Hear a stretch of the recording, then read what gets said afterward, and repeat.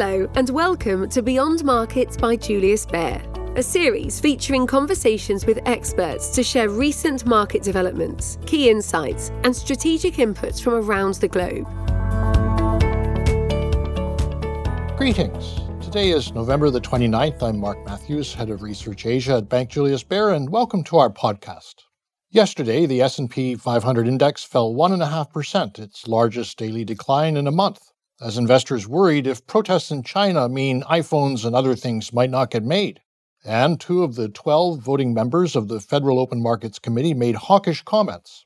St. Louis President James Bullard said, "We want to get this inflation under control much sooner than in the 1970s. He said that means the Fed funds rate needs to go from the 4% where it is now to at least 5 to 5.25%. And he said it would have to stay there all through 2023 and into 2024 to get inflation down.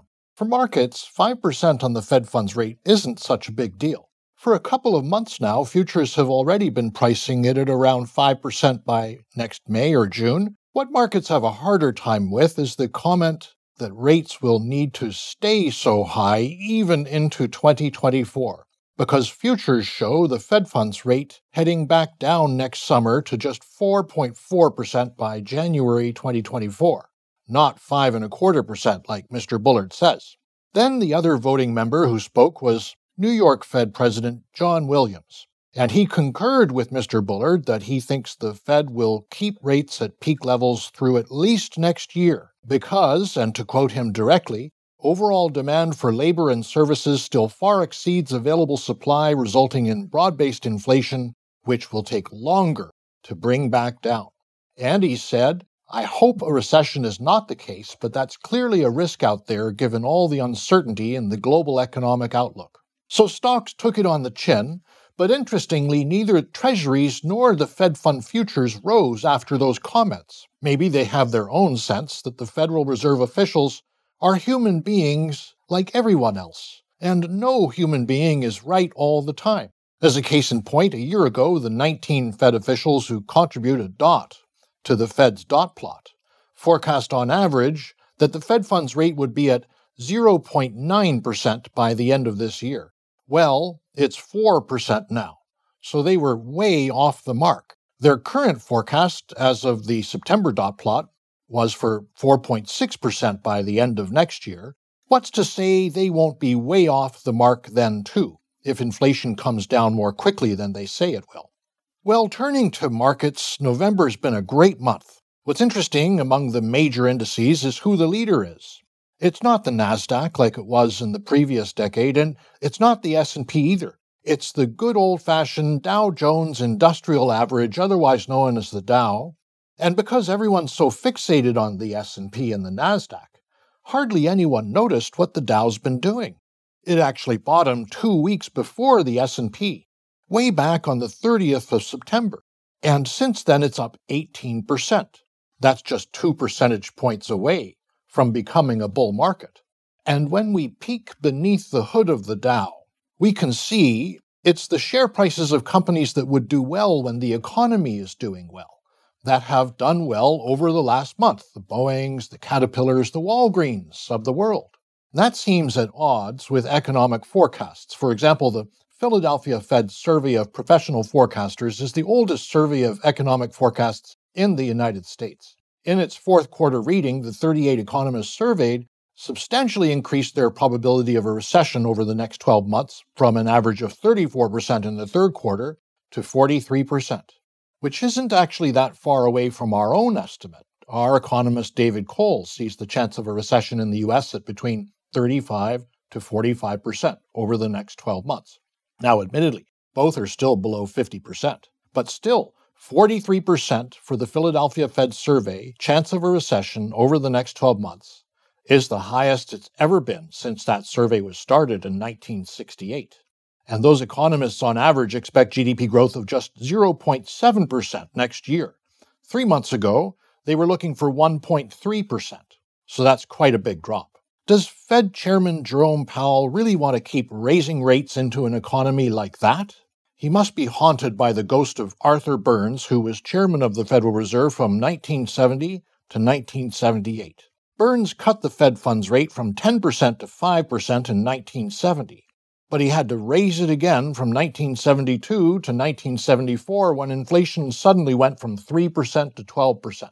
And he went down in history as one of the worst chairs of the Federal Reserve, the man who wasn't strong enough to keep rates high to bring inflation down and pursued a kind of stop-go policy that created confusion and did little to control inflation. That's a little unfair, by the way, what with the pressure he was getting from President Nixon to expand monetary policy, government wage and price controls that backfired, and the end of the Bretton Woods system, and the 1973 oil crisis. Arthur Burns had a lot on his plate. And Jerome Powell has a lot on his plate today, too, because inflation hasn't come down yet. It's still at 7.7% as of the October reading. And high interest rates can have consequences, especially after so many years of low rates. The economy's one consideration. There's also financial markets. Volatility in treasuries is more than twice its average of the last 5 years, and large blocks of government debt are increasingly hard to trade. The issue's starting to be noticed. On Friday last week, Singapore's central bank gave a somewhat unusual warning when it said, I'm going to quote it now, tighter financial conditions and highly volatile markets could give rise to liquidity imbalances that central banks and fiscal authorities need to adequately address to avoid precipitating a disorderly liquidation of assets. End of quote. So if we put ourselves in Jerome Powell's shoes, we can understand why he's doing what he's doing. He can't declare victory on inflation when it's still over 7%. But there are signs the economy might be heading into a recession. There are signs of dysfunction in the financial markets. So the best he can do is kind of walk down the middle and say that they'll raise rates, but at a slower pace than before. What's been helpful is the dollar. It's down 4.5% so far this month. That puts it on track to be the biggest down month for the dollar since May of 2009. And that's because the 10-year Treasury yield, which was 4.3% a few weeks ago, is down at 3.7% now. So there's definitely a sense in the currency market, in the bond market, contrary to what James Bullard and John Williams are saying, that inflation has peaked. And that means the November Consumer Price Index inflation reading will be hugely important. It comes out the day before the Federal Reserve's next meeting on December 14th. Everyone will pile into the market if it's a good number. But if it's a bad number, like let's say it gets back to 8%, then there won't be any buyers left and the sell-off will be big. I'll finish off with what's happening in China.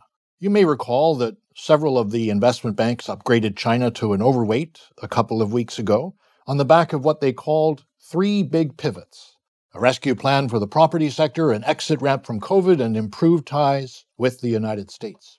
At the time, we acknowledged those were all good things in principle, but we were more reserved. And one of the reasons why was because we remembered that the market had been disappointed before, after Vice Premier Liu He gave a speech back in March. That got everybody just as excited. There was a lot of publicity at the time. People seem to have forgotten about it now. He said the government was going to take concrete actions to help the economy, and that a new approach would be taken to support the property sector, and that market-friendly policies were going to be introduced. So Hong Kong's Hang Seng Index jumped 20% in 2 weeks. But then none of what was in the speech actually happened, and so the rally fizzled out. This time, the Hang Seng Index rose 25% from the end of October to November 15th. Since then, it's down by 4%. What's next? Well, I'm sure you've seen the images on television of protests over the weekend. The tipping point appears to have been the so-called 20 Measures for Optimizing Epidemic Response that came out a couple of weeks ago, and they were supposed to make things easier for a society that's still adhering to zero COVID, but they had the opposite effect. The reason, according to Professor Victor Schur at the University of California, San Diego, is execution. The measures were left to be enforced by neighborhood committees. Those are usually staffed by only a few officials. They're massively under-equipped to manage communities with thousands of residents. So Professor Schur said, and I'll quote him, under the 20 measures, they're supposed to police these enormous neighborhoods to ensure that households with exposure do not leave their homes. This is an impossible task and has led to extreme measures like bolting people's doors shut. End of quote. Well, apparently the World Cup was also a catalyst because Chinese people could see everybody in the stands watching the games wasn't wearing a mask, mingling, having a good time. The images of the people in the stands aren't being broadcast on Chinese television anymore. Professor Perry Link at the University of California, Riverside said, "A crackdown is predictable. I think it will happen. But it's also possible these protests could result in the government letting it go. If COVID spreads so much that it just can't be contained anymore, and the difference between now and the last surge in April is that back then only 100 cities were seeing daily new cases. Over 300 cities are reporting them today, and there's some conjecture how accurate the numbers of daily confirmed cases is today compared to before, because apparently a lot of people are reluctant to go get tested now. So for now, there's a lot of contradictions. After the deadly apartment fire and protests in Urumqi, the government there declared it had achieved zero COVID and would reduce the lockdown measures, but at the same time, the main face behind zero COVID, Vice Premier Sun Chunlan, when she visited Chongqing on Friday, told the authorities there to wipe out COVID with greater precision and efficiency. So we just don't know what's going to happen. I'd also say that as much as it's clear that a lot of people are fed up with zero COVID, on the other hand, after 3 years of government messaging that this is an extremely dangerous virus, there's also a large percent of people who are terrified of COVID and don't want to open up. But to end on a happy note, I'll leave you with something interesting that you can see for yourself if you look up the Bloomberg story titled "Super Rare Signal Suggests Hong Kong Stock Market Has Hit Rock Bottom." The Relative Strength Index measures the speed and change of prices, and by rule of thumb, it's considered overbought at 70 and oversold at 30. On a 14-month basis, the Hang Seng Index's Relative Strength Index recently dropped below 30 and then surged back above 30 again. That's supposed to mean the price is about to make a big turn. It only happened once before in the Hang Seng Index's history, during the riots of 1967, when the Cultural Revolution was spilling into Hong Kong. And you'll see a chart in that article that a very similar shift in 2009 started the big bull market in the United States. I'll just say the title of the article again so you can search for it. Super Rare Signal Suggests Hong Kong Stock Market Has Hit Rock Bottom. Well, we'll only know in retrospect if that's true. Could be the best time to buy Hong Kong stocks. It really all depends what they decide to do with their COVID policy. These are turbulent times for China, but you know the old saying, it's always darkest before the dawn. It might be this time too. This is Mark Matthews signing off for now. I'll speak with you again next week, and until then, goodbye. Wealth Insights is a podcast series where Julius Baer experts discuss topics from a wealth management perspective. Whether it's starting a business, preparing for retirement, or transferring wealth to the next generation, our experts provide answers to the relevant questions. Available now on all good platforms. Search for Wealth Insights on your favourite podcast player. You have been listening to Beyond Markets by Julius Baer. If you like what you heard, subscribe to our show on Spotify, Apple Podcasts, Stitcher, or wherever you listen. To learn more about Julius Baer, our people, our latest thinking, visit us at www.juliusbaer.com. We will be back with a brand new episode soon. The information and opinions expressed in this podcast constitute marketing material and are not the result of independent financial or investment research. Please refer to www.juliusbaer.com/legal/podcasts for further important legal information.